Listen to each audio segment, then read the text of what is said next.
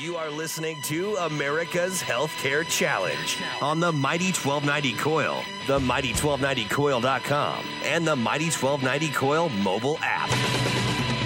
Once again, here's Sean McGuire. Hello and welcome back to another episode of America's Healthcare Challenge here on the Mighty 1290 Coil.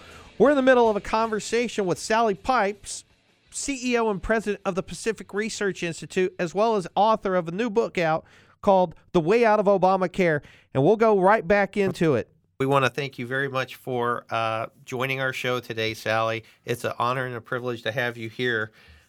You talk in your book about, the price of coverage in the Affordable Care Act is just gone completely out of control.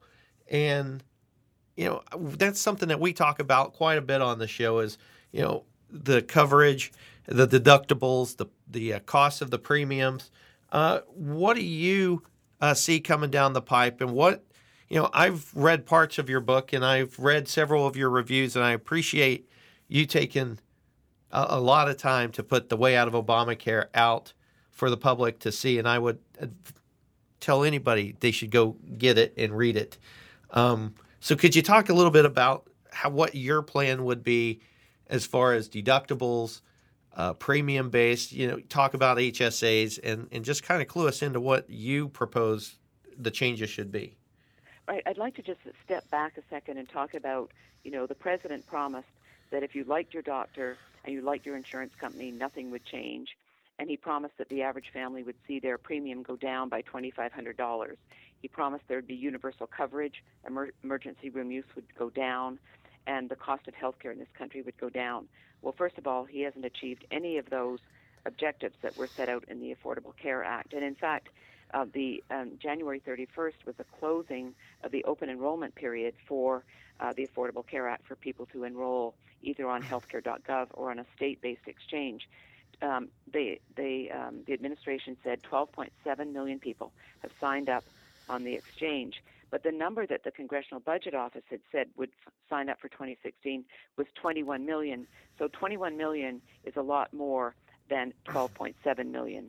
So, and then the Avalere and a number of companies that do research on this have shown in the past few years, since Obamacare has been in effect, January 1st, 2014, people do sign up for the care, 12.7 million, but 15% of them will never pay the first month's premium. So we're probably looking at about 9.8 million who will sign up. The way that the Affordable Care Act would have worked is that 40% of the young invincibles, those people 18 to 34, would have signed up for coverage on the exchange rather than paying the individual mandate penalty. In fact, only 28% have signed up. So this causes a problem for insurance companies. And so it's no wonder that in the last few months we've seen United Health, Aetna, Cigna, Humana all coming out saying, we're losing a lot of money on our exchange plans. United lost $720 million last year on their exchange plans. Aetna lost $100 million. They are all saying, we don't know whether we will be able to be in the exchanges in 2017 because they can't afford to lose all of this money. So even though the average premium for a plan on the exchange is $408 a month this year, a lot more than people were promised by the president. But if insurance companies cannot stabilize and not lose money, that's why they're talking about getting out. If these big insurers get out of the exchanges, it's going to be cause for an implosion of Obamacare. And at the same time, 12 out of the 23 co-ops that were allowed to be set up under the law, 12 of the 23 have already failed, gone into bankruptcy. We, the taxpayers, have lost $1.3 billion out of the $2.4 that the feds put in. So just as background, there's a lot of problems with Obamacare. The premiums are higher, deductibles are higher, smaller networks, and now insurance companies are merging and talking about getting out of the exchanges. So I see, ahead that this law, based on these points, will not be able to stand. So I have a replacement plan in my book, The Way Out of Obamacare, which focuses on empowering doctors and patients, not the federal government. Most people have no idea what the true cost of health care is because 60% of Americans get their health care through their employer. and Right. so they may pay a copay as part of the premium, but they don't really know. So we need to empower doctors and patients. The biggest flaw in our healthcare system has been the fact that the federal tax code during World War II, when wage and price controls were in, people who have employer-based coverage and employers get their healthcare tax-free. If you lose your job, you go into the individual market, you have to buy your healthcare with after-tax dollars. So I would like to see it change so that individuals can get their healthcare with pre-tax dollars. Until we can get a properly functioning market, we shouldn't get our healthcare through our employers. I talk also about the cost of mandates on insurance companies, either through the state or through the essential benefit plan, at 20 to 50% of the cost of coverage. If you want a healthcare plan that covers, say, in vitro fertilization, you should be able to go out and buy it. But if I don't want one that covers that, why should I have to pay to subsidize you? So we need to get rid of these costly mandates. We need to focus on health savings accounts, which allow people to put the money away in their account every month, tax-free, rolls over, combine it with a high deductible plan. 19.7 million people now have health savings accounts. And for those who have them through their employer, research has just shown that the cost of health care for those people has actually gone down because people become concerned about what the cost is and what they're getting. We need to reform Medicare and Medicaid. The states need to do tort reform so that we get rid of the very expensive cost of defensive medicine. Right. We need to limit. So those are some of the things that are in my book that I think will lead to a replacement plan. And Paul Ryan has said that they will bring out a single replacement plan prior to the convention in Cleveland. That's for the GOP. Right. Interesting. You mentioned you got me going on the insurance companies and the consolidation. Like we've talked at length on our program here, America's Healthcare Challenge. By the way, we're joined by Dr. Sally Pipes, author of The Way Out of Obamacare, among other books. And what happens if these marketplaces do crash, like the individual marketplace, as we've seen? Like you mentioned, was it 28%? Of Young Invincibles as opposed to 40. We have this big year in 2017 coming up with the 3 R's we call them going away. Could you elaborate on that a little bit so our listeners could understand that? Right. So if you don't have the young people to cover the cost of the people who are now covered, and sort of older people who use a lot more health care.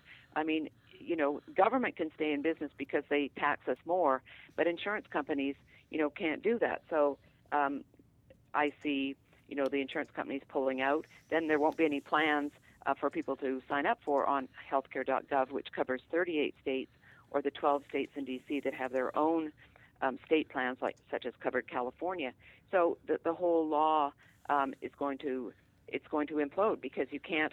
The young people aren't there to subsidize and build a higher risk pool. Another point is that they just came out, CMNS just came out yesterday saying that they're going to have to change this special enrollment period because what they found was that a lot of people, they could sign up outside the open enrollment period if they could prove that they lost their job and therefore they lost their insurance or they got divorced or there was a death in the family.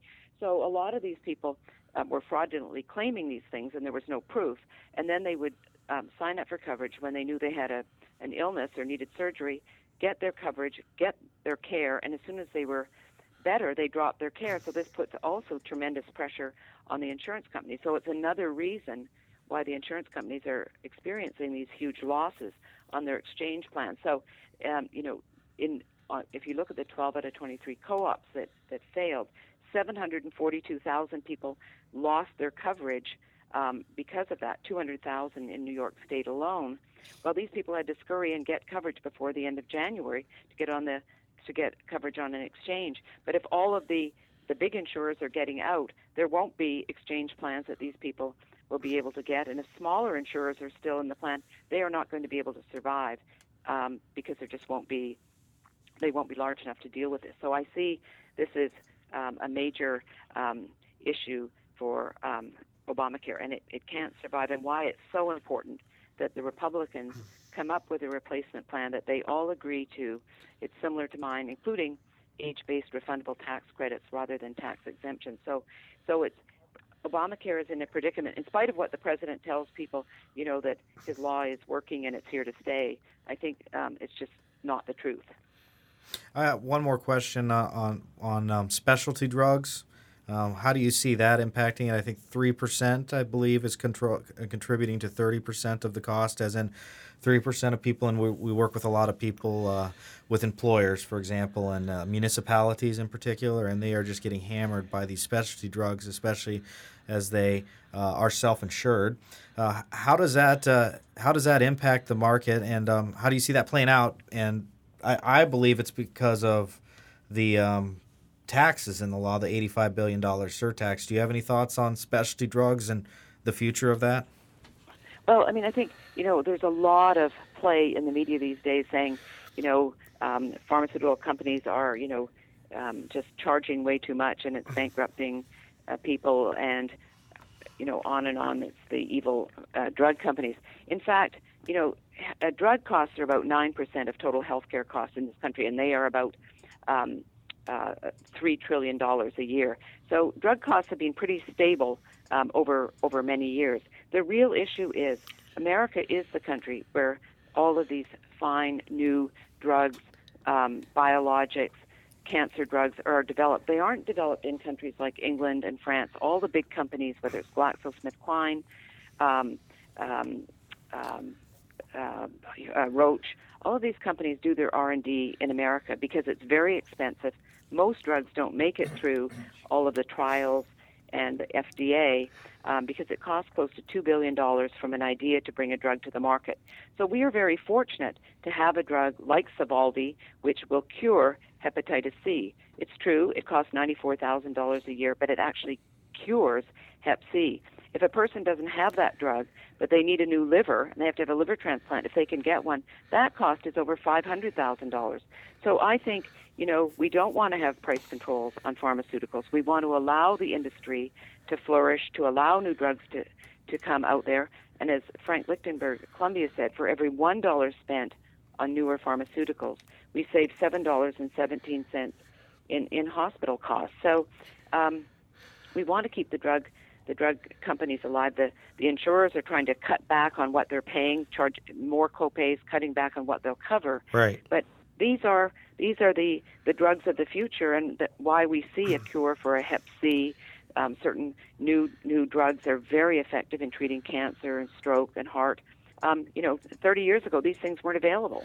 Right. And this is Alan again, and I would just have to ask, we talk about wellness a lot as well, and how that impacts healthcare costs on the show, and how employers are starting to look at wellness as a way of keeping employees healthy to lower their costs. Could you talk a little bit about that? Because we also believe that at the same time, Obamacare was more health insurance reform than actually healthcare reform.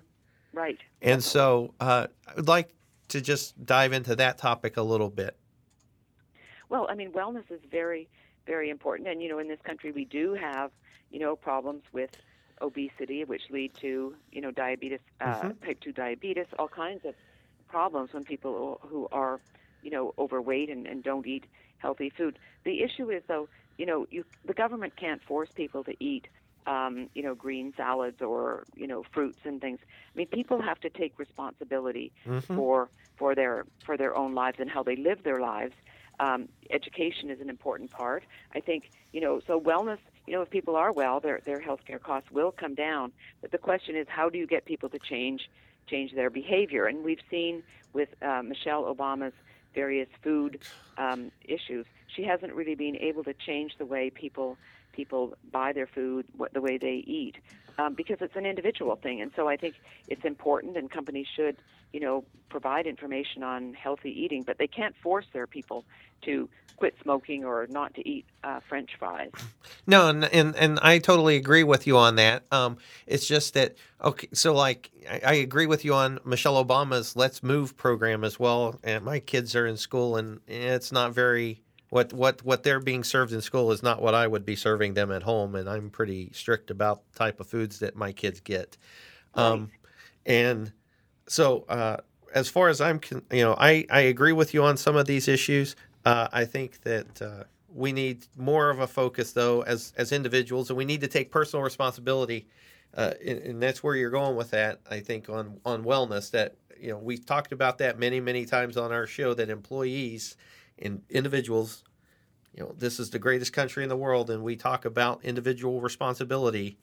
This is why we do it. Exactly. Any final thoughts? Well, I just really think that, the work that I'm doing, the work you're doing, we have to educate the Americans on why a single-payer Medicare for all system. Bernie Sanders' plan, he says, will cost about $1.4 trillion a year. It'll probably cost double that because it'll all have to be funded by, new taxes.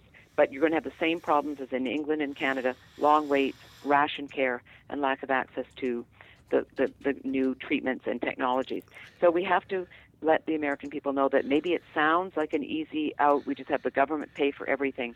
But if you look at the VA system, it doesn't work, and it's not the solution. We need to empower doctors and patients rather than the government, and develop a healthcare system that suits the needs of individual families. As Milton and Rose Friedman in their great work, Free to Choose, said, we need to let the American people be free to choose the type of healthcare system that fits their needs.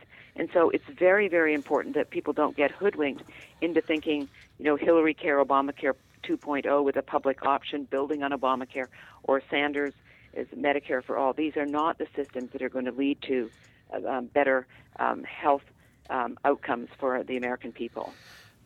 Thank you so much, Sally, for all this wonderful information you've provided us. It's truly been a privilege and an honor. We look forward to having you back on America's Healthcare Challenge at some point, hopefully, to talk about the replacement bill that Speaker Ryan and the Republicans can get through Congress to a Republican president. Excellent. I look forward to it. Thank you so much. Thank you so much, and have a wonderful day. All right. Thank you so much. That was Sally Pipe, CEO and president of the Pacific Research Institute, talking about the Affordable Care Act and the way out of the Affordable Care Act, or the way out of Obamacare is actually the name of the book. And you know what? We had a couple debates in town halls the last few weeks, and it was crazy on the Republican stage as Marco Rubio and Ted Cruz attacked Donald Trump on health care. You're listening to America's Healthcare Challenge. If you want to call in, we still have time, 402-342-1290 or 800-577-1290 outside the metro. Check us out on Facebook at facebook.com/America's Healthcare Challenge or edbellisinc.com, and check out our SoundCloud page at soundcloud.com/America's Healthcare Challenge on the mighty 1290 coil.